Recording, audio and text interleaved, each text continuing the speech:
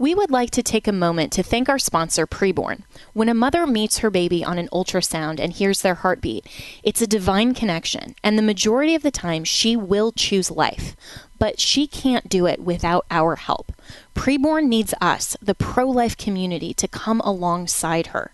One ultrasound is just $28. To donate, dial pound 250 and say the keyword baby or visit preborn.com. Jenna Ellis in the morning on American Family Radio. I love talking about the things of God because of truth and the biblical worldview. The U.S. Constitution obligates our government to preserve and protect the rights that our founders recognize come from God, our Creator, not our government. I believe that Scripture in the Bible is very clear that God is the one that raised up each of you, and God has allowed us to be brought here to this specific moment in time. This is Jenna Ellis in the morning. Well, good morning. Good morning, and welcome to Jenna Ellis in the morning. And with things always going on across the world and looking at the civil government and the church government, the family governments, the three institutions that are ordained by God, our Creator, occasionally on the show we like to kind of pull back and not talk about the specific aspects of policy and world events and national events, but focus on what it means to live as a Christian in this moment. And I can think of no one better to discuss this with me today and this morning than our good friend and AFR radio host, Alex McFarland, who all of you know from Exploring the Word. And Alex, thanks so much for joining me. I know you have filled in a few times for me. I've been blessed to be on your show, and I'm so grateful for your friendship and for the opportunity to talk about a Christian apologetic of politics. And I think this is something that we don't often talk about when we're talking about the biblical worldview. We tend to talk about theology. We tend to talk about knowing God and truth, but then kind of say, well, how do we live as a Christian and intersect with politics instead of talking about more broadly the Christian apologetic of civil government. So thanks so much for joining me today. Well, Jenna, thank you for having me. It's a great honor. I have such respect for you and the way that you think and the way that you communicate. I know you give God the glory, and we give God the glory, but you're a brilliant thinker, and I really count it an honor to listen to your program and a double honor to be on it sometimes. So thank you. Oh, thank you. That's very kind and really means a lot to me, especially this year and with everything else going on in my life and moving forward in my life. That sincerely means a lot to me, and I know it does to our AFR family as well. And, this really kind of harkens back to when I wrote my book, The Legal Basis for a Moral Constitution, that you and I have talked about before, and the idea of educating Christians, and this is really where my heart for ministry originated, was to have that kind of thinking and analysis of a biblical worldview, and to continue that here on AFR with people like you, and to bring insights to our audience and our listeners and our families here at AFR daily. Is just a joy, and it's truly a ministry. And I know that you share that, and you're an advocate for Christian apologetics, and worldview is so essential, Alex. And so why do you think it is that when we talk about politics, we, and I'm generalizing, but we tend to, as Christians, kind of take off or set aside our faith and put on more of a one of the two parties' hats and say, well, in the political arena, I identify more as a Republican or a Democrat or a conservative versus a liberal, and not really understand that the biblical worldview genuinely is the foundation and the basis for everything that we do in our Christian life, including our involvement in and analyzing civil government. This is so important. It really is vital that you're speaking about this, Jenna, because the Christian worldview touches, or at least it should touch, every area of our life. And in American Christianity, and I love the church, I love America, but so much of the Christian message in the United States for really the last century has been that the full extent of the gospel is that Jesus died for my sins, and I put my faith in Jesus, and one day I'll die and go to heaven. Now, that's true. To go to heaven, one must put their faith in Jesus. And, of course, that is the greatest news. The good news is the gospel. But the gospel is really so much more than just salvation, important as that is, because not only do we have a home in heaven one day when we leave this world through the Lord Jesus, but we here, until we get to heaven, as Paul wrote in 2 Corinthians 5:20, that we are Christ's ambassadors. And whether it's in the workplace, in the home, in the classroom, certainly in the courtroom and in the judiciary, the truth of Jesus and the sovereignty of Almighty God must shape and inform all that we do. And so, Jenna, a lot of people listening, they may be familiar with, like back in 1925, a century ago, there was the Scopes trial in Tennessee. And in the aftermath of the Scopes trial, there were two attorneys. One was William Jennings Bryan, a Christian. The other was Clarence Darrow, a vehement non-Christian. A lot of people don't realize, but Clarence Darrow was kind of BFFs with the big publishing guy of the time, H.L. Mencken of the Baltimore Sun. And really, H.L. Mencken and Clarence Darrow saw the Scopes trial, and it was a trial about the teaching of Darwinian evolution in the public school. They saw it as an opportunity to really try to demonize Christianity and make secularism the more dominant worldview. And in a way, they were successful.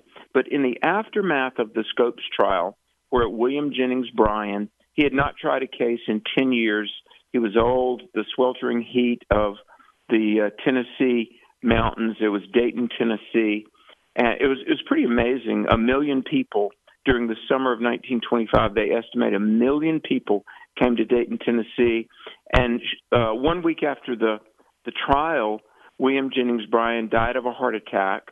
He really was bested in the public square. And two things happened. One, militant secularism and secular journalism aggressively seized the moment. And due to the influence of this publishing kingmaker, H.L. Mencken, journalists became more and more and more secular. And at this point now, we're at the point where journalism is just barely even believable. But the other thing that happened was that the church, to a large degree, retreated from the public square. And later on, Francis Schaeffer, the Christian thinker, would call it the great evangelical disaster, that we abdicated politics and entertainment and education. And there might have been the thought, well-intentioned but misguided, Jenna, that, we don't need it. We'll back away from public engagement, and we'll just have our own Christendom over here. But what happened was that the church grew weaker and ineffective, and the world grew bolder. And so to a large degree, I'm with you. We must be in government. We must be in the public square. But we don't really quite have home turf advantage anymore. And the reason I belabor this point is I wanted to give people a little bit of context, because I think this is a big part of understanding how we got where we are. It is, and that history is so important. I'm speaking with Alex McFarland, who, of course, is the co-host here on AFR of Exploring the Word and an advocate for Christian apologetics, a public speaker, author, educator, so much more. And the history of how we got here is so important because especially young people today, and I'm speaking, maybe my generation of millennials and younger, just presume that this really secular idea of a separation of church and state is the founding of America and is how it always was. And we have to understand history to know where we are at in the chronology of our moment so that we can understand the times, as a lot of the worldview scholars or Francis Schaeffer would have put it as well, and then understand not only where we have come from, but how we can correct course on the way toward where we're going. And for the Christian, where we are going in eternity is to spend eternity with Christ our Savior. And we should be focused primarily and foundationally on fulfilling the Great Commission. But in that work, and as an aspect of being able to share our faith and to continue to live daily as a Christian, we need to be concerned about the civil government and the family government, not just the church. And so when we look back at that history that you so eloquently presented, we need to understand the lie, really, and the myth of a separation of church and state, of excising God from the public square and from politics, to understand how we can reintegrate our faith, because it's not just for the Christian engaging our faith on issues that are obvious, like maybe free exercise of religion or pro-life issues. I mean, literally every aspect of how civil government functions and the worldview of our elected officers it can be either based in truth and a biblical worldview, or it can be based in something else that's either a perversion or an outright lie.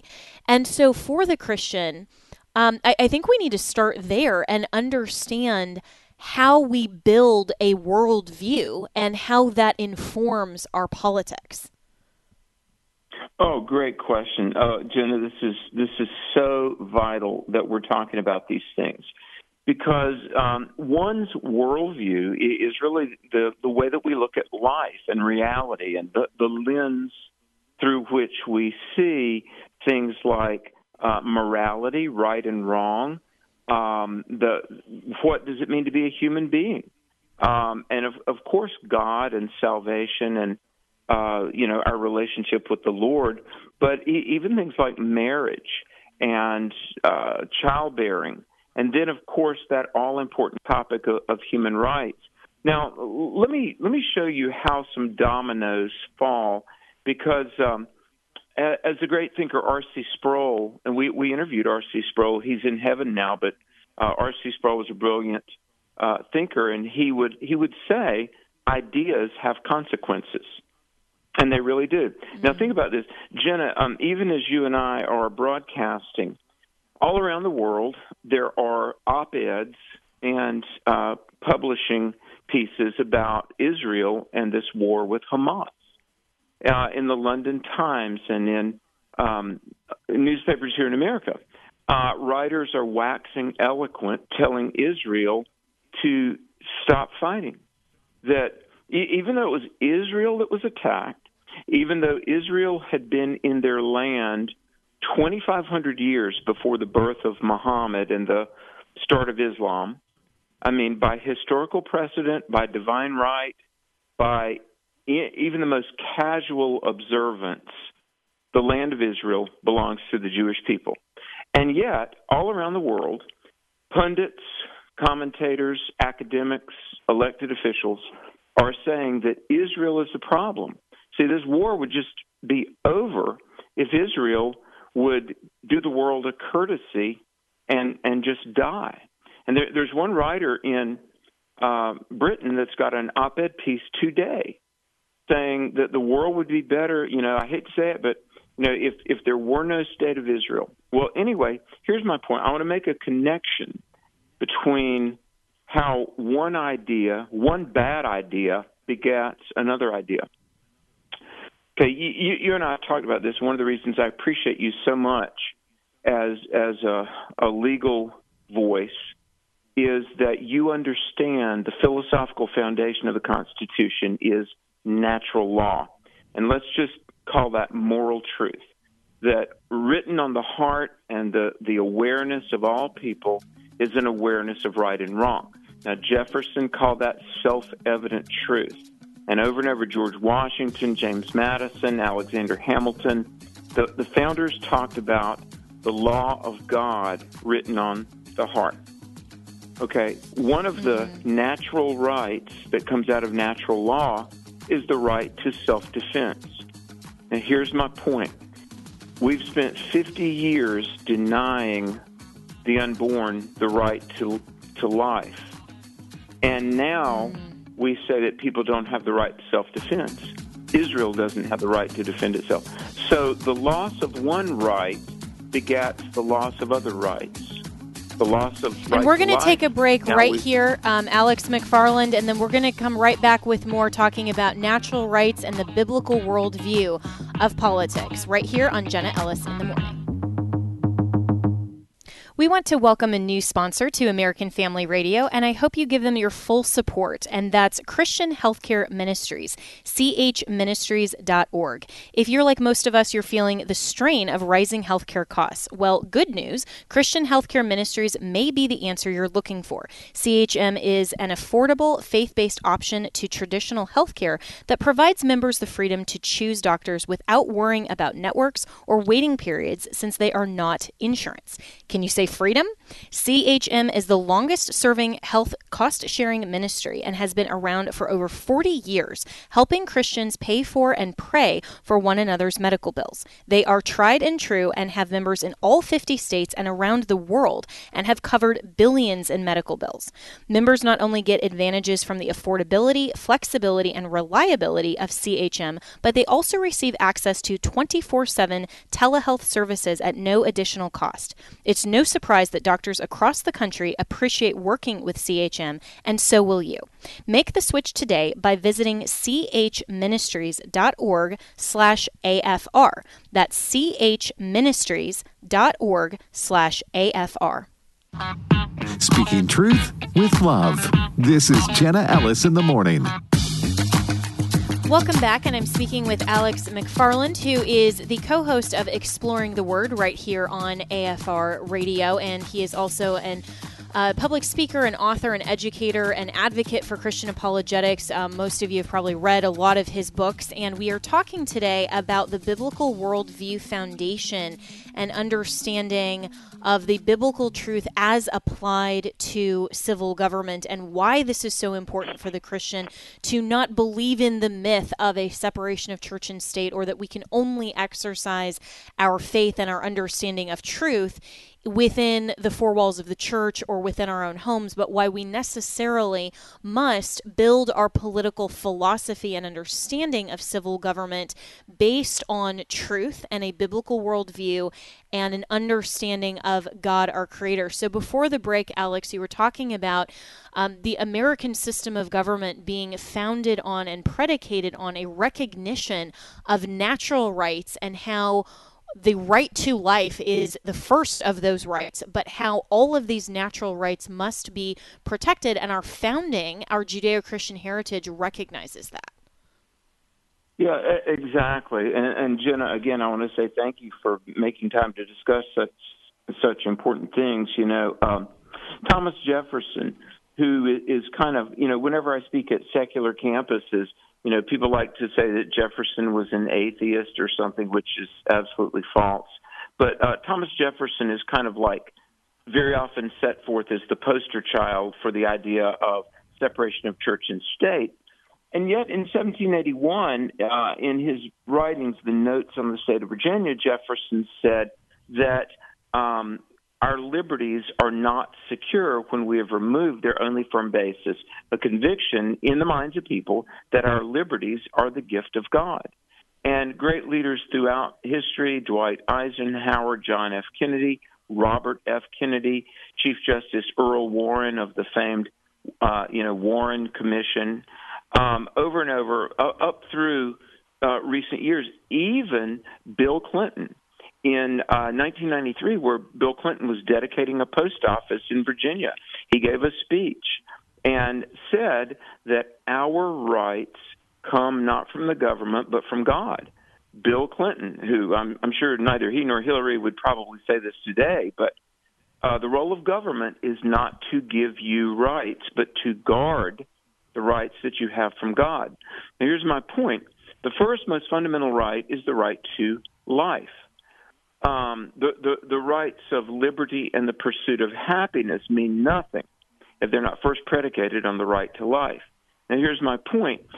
We have had in most American states what's called the castle doctrine, that your home is your castle, and you have the right to self-defense. Somebody breaks in, they're going to harm your family, they're going to steal your stuff, they're going to kill you. You have the right to stand your ground and defend your home. But here's my point. Just like Israel is being castigated for exerting self-defense at the intrusion of Hamas, well, the idea that there is no inherent right to life has really been crept outward in that we really tacitly don't have a guaranteed right to self-defense, and so back to the question of worldview in the church, and Jenna, I see no real hope for good teaching and the refutation of bad teaching except for the Church of Jesus Christ. And just like in the Middle Ages, where really in terms of literacy and critical thinking and truth and education, not to mention the proclamation of the gospel, in the dark periods of history, it has been the Christian church and Christian families that have been the enclaves of the defense of truth. And I think we're to that point again. That's why I really, and I'm only speaking for myself here, Jenna. I'm only speaking for Alex, but I implore, I beg families to get your children in Christian education, homeschooling, classical education, because we backed away from the public square over the last 75 to 100 years. Liberalism, secularism, atheism, now really Marxism, wokeism, insert the ism of your choice. Those things have aggressively come in to the vacuum created by the absence of the voice of the church. And America can be saved. So it's a God-sized job, but we're rolling a boulder up a hill these days, really. Would you agree? Absolutely, 100%. And even in the church and in Christian or so-called Christian education, the worldview framework is a giant missing piece. And I would encourage all of the families that do homeschool, or if your children are in a Christian school, make sure that they are teaching worldviews. They're teaching history. They're teaching about the proper foundation of civil government and civics. And if you are homeschooling, I mean, this is one of the greatest gifts, Alex, that my parents gave me through homeschooling was an understanding of worldview philosophy. We went through the curriculum of worldviews of the Western world through a lot of those apologetics books. You mentioned Francis Schaeffer. I mean, I read the Christian Manifesto in high school and some of his other writings, and had the philosophical component, but then also coupled with an understanding of world history chronologically and how that lines up with the historical account of world history in Scripture. All of those things are necessary components to understanding the times and understanding how to engage as Christians in civil government and in the civil arena and in the public square. And so when you're talking about engaging some of these things, what I see a lot of students, and I used to teach at Colorado Christian University, and a great school, Oh, yeah. love that school, and love the leadership there. So grateful to still be a fellow at their Centennial Institute, and even among Christian students that I engaged with there, had in my own classes. A lot of them were very sincere Christians. But what I saw was kind of this smorgasbord or buffet style worldview where I have my Christian faith over, in this little corner of my plate, and then I have my political analysis, then I have my, what I do in for entertainment, what I think about that, what I think about the philosophies of healthcare, some of those things, what I think about relationships, and all of it was very compartmentalized and fragmented. It Yes. wasn't a cohesive plate, right? And I think that's what you're speaking to when you are imploring, and I would agree with this and also implore parents who are listening to make sure that your children have those three components: a thorough knowledge of Scripture, a thorough knowledge of world history, and a thorough knowledge of worldview philosophies. What is behind understanding our culture? Why did America come out of the Enlightenment and the Reformation, and some of these really important historical events? Because Alex, when you alluded to, for example, Brown versus Board of Education, and some of these Yeah. other Supreme Court cases, those things have impacted and shaped our culture. And if we don't know what happened before, we won't know why we're here where we are, and also how to fix where we're going. And so when we look at an analysis and a Christian apologetic, how important is it to understand what the Bible teaches about literally every subject matter, including civil government? Oh, great. Amen. I mean, it's imperative. It really is, because Scripture is our source for truth. I mean, the Word of God. It's like Harry Truman said in 1950 that Harry Truman was giving a speech in February of 1950, and he said, quote, "The fundamental basis of this nation's laws was given to Moses on the Mount." Okay, that's a reference to the Ten Commandments. And if you go, to Washington, go to the Capitol, right off of the rotunda of the Capitol is a courtroom, and the doors are these two very large, like 7 feet tall, facsimiles of the Ten Commandments. So Truman, and I mean, I literally could cite 6 major American leaders, but Truman said, okay, first of all, the basis of our laws was Moses and the Ten Commandments. The basis of our Bill of Rights comes from Exodus, Matthew, Isaiah, and Paul. And Harry Truman, and again, just one of dozens I could quote, but he said, if we don't have a fundamental, proper understanding of the scriptural basis for our laws and government, listen to this, quote, "we will finally end up with a totalitarian government which believes in the rights of no one except for the state." And that's really true. And What does Jenna, that that's sound what I say like? to atheists. Yeah. I debated Mikey Weinstein, who has just worked endlessly to get the Christian rights of Air Force Academy cadets, erased. But I said, look, even the atheists have a vested interest in the preservation of the Christian and biblical foundation of our government. Because, look, even if you don't believe in Jesus, the atheist, the secularist, still benefits from a society and a government that recognizes the worth and the value and the rights of all people. And so what I say when I'm at universities, I'll say, look, if you don't want to be a Christian, you don't have to be a Christian. I'm sad for you, concerned for your soul, but if you don't want to be a Christian, you don't have to be a Christian. But what we can't let you do is tear down the foundation, the Judeo-Christian Declaration, Constitution, Bill of Rights. We can't let you tear down the foundation that allows you to safely, prosperously walk around as a non-believer. Do you see what I'm saying? Mm. So even the secularist benefits from a government that was based on the Bible and Christianity. So I beg my fellow pastors out there, Christian leaders, Sunday school teachers, youth leaders, I beg of you, start educating people of all ages on the fact, listen to this, if you want what we have had, and what we've had for 2.5 centuries has been liberty, stability, prosperity.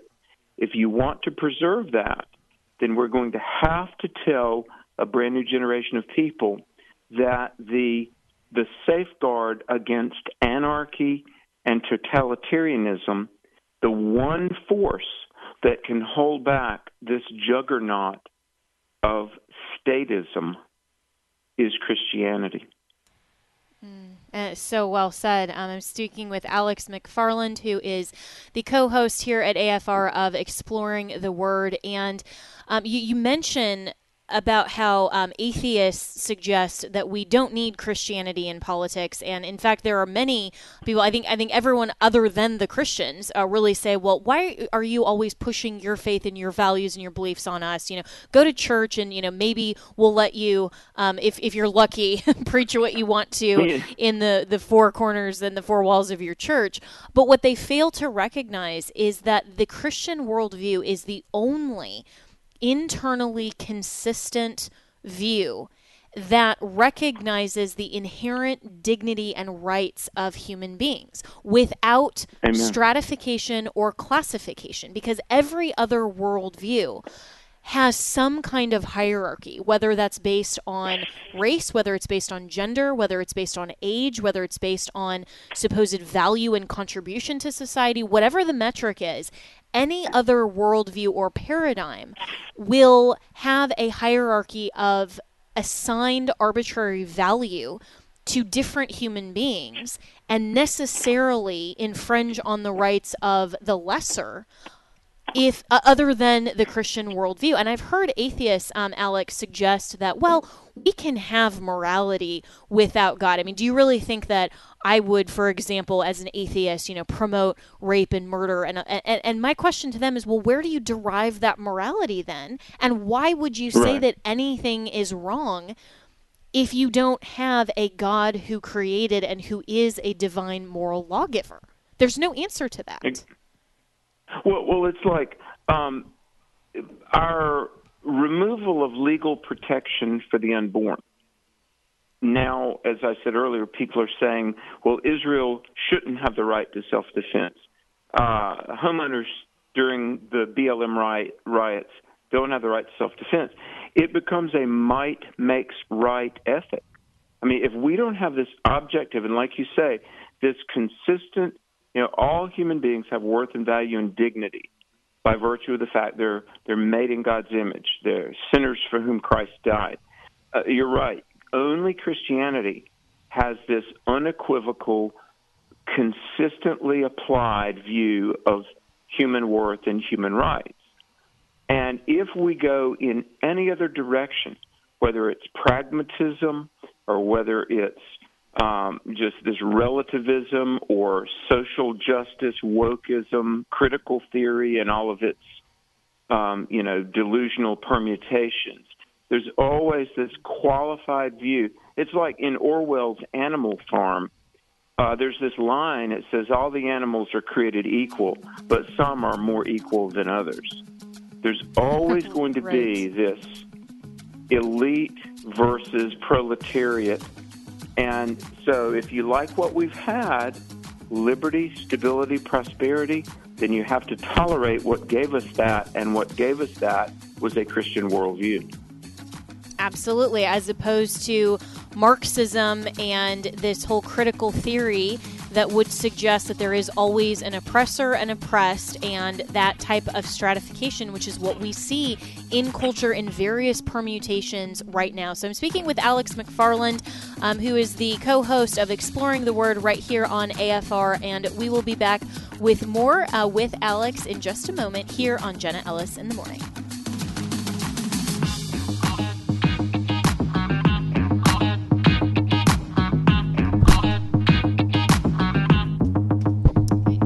According to a recent study of hundreds of post-abortive women, 60% of women reported that they would have preferred to give birth if they had received more support from others or had more financial security. And that's where preborn steps in. Preborn is there for women in their darkest hour, deciding between the life and death of their precious child. You see, the reality is women are being pressured to make this fatal decision and are being told that their babies are just clumps of cells. Preborn welcomes women with God's love and introduces them to the beautiful life growing inside of them, which doubles their baby's chance at life. When you support Preborn, you are not only supporting women, you empower them. Your donation of $28 will help a woman make a choice that she won't have to regret for the rest of her life and gives her the ultimate blessing, life. Your love can save a life. Just dial pound 250 and say the keyword baby. That's pound 250 baby or visit preborn.com. That's preborn.com. Speaking truth with love. This is Jenna Ellis in the morning.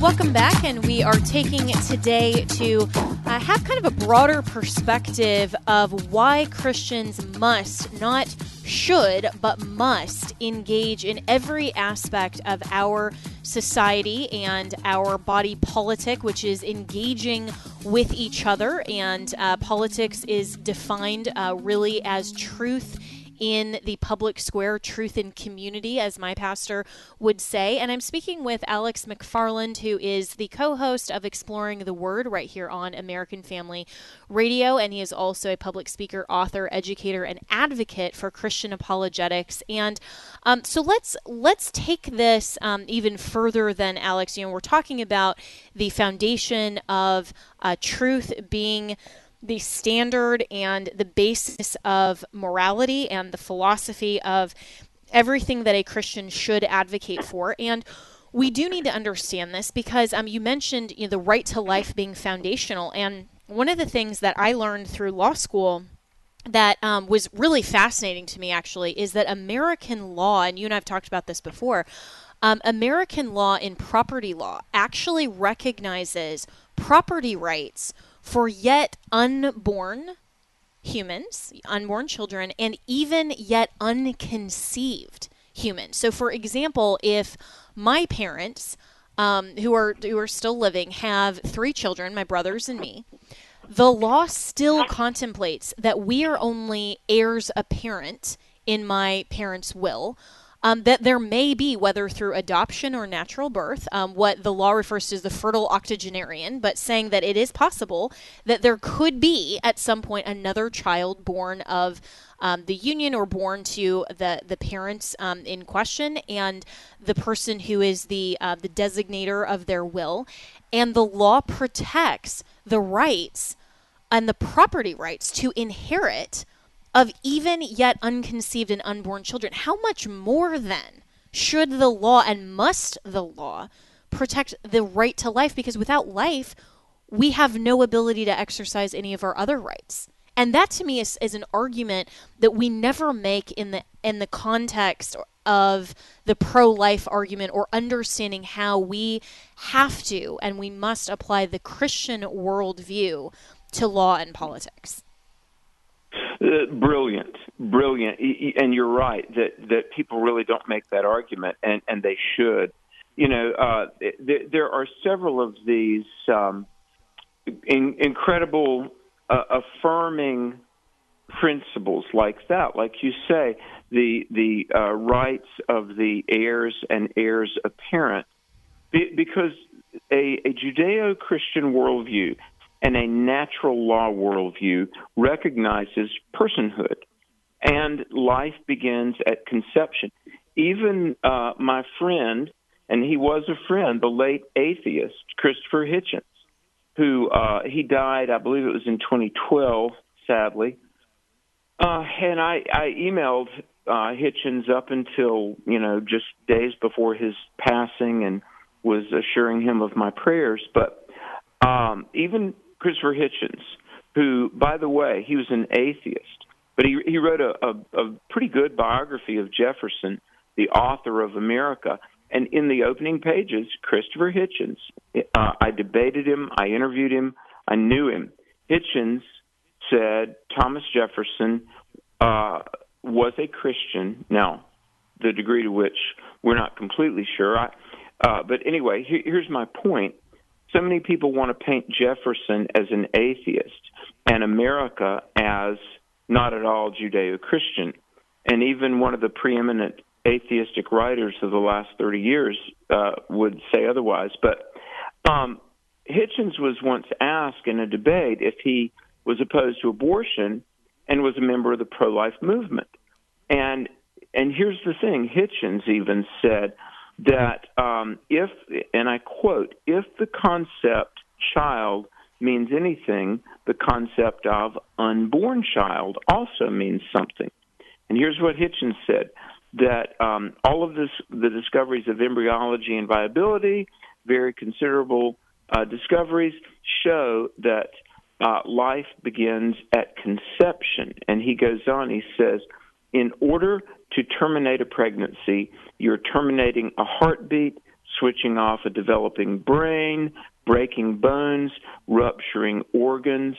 And much to the consternation of his fellow atheists, though, he said that life must begin at conception, and that developing child is a person, and as such is entitled to all the rights protected by any other person.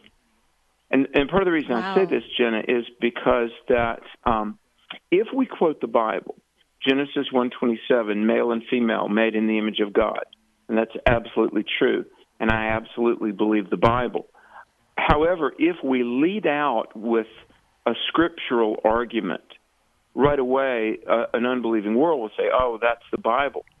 I think we can defend the pro-life position, and I think we can defend the objective moral nature of our government constitution based on other things. Now, we can get to the Bible, but just for the purposes of trying to influence our neighbor who may be vehemently opposed to the Bible, I don't always think it's wise to lead out with Scripture. Now, if I'm trying to lead somebody I fully to agree Jesus, with you on that. You see what I'm saying? And a lot of my Absolutely. pastor friends, they're like, well, I just tell them the Bible says. And I'm like, well, if I'm trying to lead somebody to salvation, of course I'm going straight to the Bible. But if I'm just trying to get them open to the idea that we shouldn't erase God from the public discussion, if I'm just trying to get them open to the idea that there should be legal protection for the unborn, and life in every context is worthy of constitutional protection, then I'm not going to lead with the Bible. I'm going to lead with other lines of argumentation. That yeah, even and this atheists makes recognize. so much right. This makes so much sense. And thinking back just to the Dobbs case and that oral argument, for example, it would have been unfortunately, frankly, irrelevant for the advocate to overturning Roe versus Wade to come in and say, well, justices, the Bible says X. They're going to say, well, show me where it says that in American law, and why. What is your argument based on jurisprudence and all of the parameters of the case at bar and in question? And so we have to realize our audience and what the appeal that we make in what forum, even to some of our fellow friends, because we see as Christians the truth that the Bible is a source of authority and is the source of authority, but we can still make the arguments for pro-life from the laws of nature, because they come from the laws of God as well. Everything that is true in our physical and moral parameters in our universe, we know come from God. So they're not going to be inconsistent with biblical truth anyway. So when the left is trying to suggest, or anyone who is pro-choice, just for example, is trying to suggest, well, we can manipulate ourselves into a pretzel and try to decouple this idea of human being from personhood, and personhood attaches sometime later, and you're not really you don't have all rights until you become a person, or all of those things are totally arbitrary. And we can argue that with principles of logic and of science and of the laws of nature. But this is why we need to understand as Christians what the biblical worldview is, so that we can combat the false ideas of the secular left, and we can identify them and we can spot them as false instead of saying, for example, oh well, it might make sense to have a straight democracy, for example. Well, why do we have principles of representative government and not just mob will? All of these things go back to Alex McFarland having a substantive biblical worldview so that we can apply the truth of theology and the knowledge of God into our society. So I just think that the point here is that we need to not just be, as Christians, substantively well versed in Scripture and in theology. Absolutely, that is paramount. That is the fulcrum, the cornerstone. And then building onto that, we must take that truth and understand how to apply it to the issues of our day and to civil government and to the public square. Otherwise, we have bought into this myth of a separation of our faith versus secular society. You said it so wonderfully. I mean, that's true, and it really gets back to how our conversation began about worldview, because I'm just trying to think about who I would like to quote. C.S. Lewis, by the way, he wrote a book in 1943 called The Abolition of Man. And he basically said if we abolish morality, we're going to really abolish the human race. And in The Abolition of Man, he quotes from everything, from the Ten Commandments to, the Code of Hammurabi, and throughout all the great societies of history that had this idea that there's an objective standard of right and wrong. Nobody invented it. We discovered it. It's in our conscience. It's written on our heart. The Word of God validates it, but there's this objective knowledge of right and wrong. And a couple of things that Lewis said, he said, we condemn valor and virtue, and then we are shocked to find traitors in our midst. And this is 70 years ago, but Lewis was, 80 years ago, actually. Lewis was very prophetic in that if we abolish morals and the idea of accountability to the great lawgiver, then we're going to abolish the human race. The other thing he said in challenging Christians, because if anybody is going to care about truth, care about right versus wrong, care truly about order and justice and righteousness, it's going to be the Christians. And Lewis said this. He said, to be silent now would be tantamount to throwing down our weapons and leaving the world as victims of the intellectual and physical attacks of the heathen. And here's the money quote. Lewis said, good philosophy must exist, if for no other reason, because bad philosophy must be answered. And then he said this challenge, and Jenna, 30 years ago I read this, and it motivates me to this day. And look, I'm just a flunky from a chicken farm.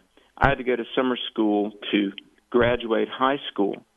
I never dreamed that I would spend my adult life in research, writing, and academia. But here's what C.S. Lewis said. Good philosophy must exist, if for no other reason, because bad philosophy must be answered. The learned life is then for some a duty. And Jenna, when I read quotes like that, when I read Mortimer Adler, one of the most brilliant historians and scholars, editor of the Encyclopedia Britannica, he became a Christian before he died. He was friends with my mentor in grad school, Norm Geisler. But Adler, 50 years ago, challenged his fellow academics. He said, we must now live at the heights of our times. In other words, to the best of our ability, live, role model, proclaim, and spread truth to everyone that might hear this conversation you and I are having. We have a window of opportunity, and we really have an obligation before Almighty God to become champions for truth. And frankly, Jenna, I think the future of our nation depends on it.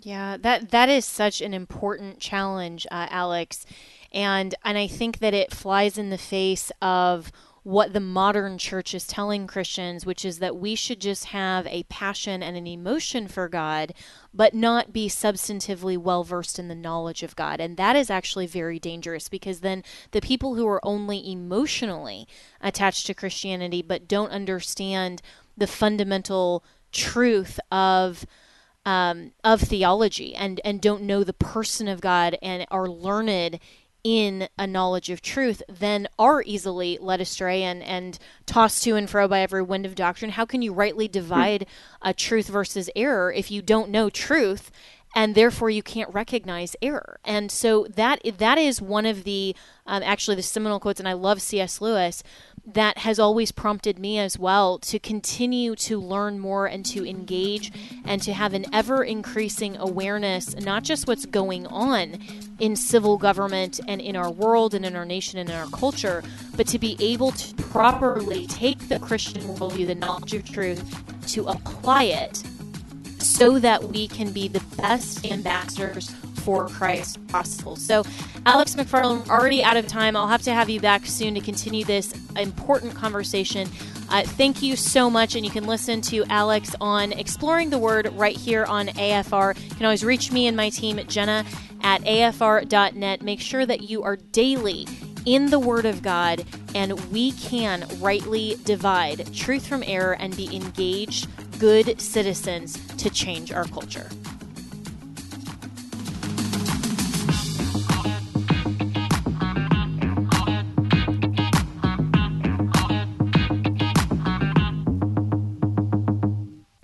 I want to thank my sponsors, Preborn and Christian Healthcare Ministries. Preborn Network clinics have rescued over 200,000 babies from abortion, and every day they save 200 babies' lives. But they can't do it without our help. Will you head over to preborn.com/AFR and sponsor an ultrasound? Christian Healthcare Ministries is the longest-serving health cost-sharing ministry, helping Christians pay for and pray for one another's medical bills. Make the switch today and start saving. Visit chministries.org/AFR. That's chministries.org/AFR.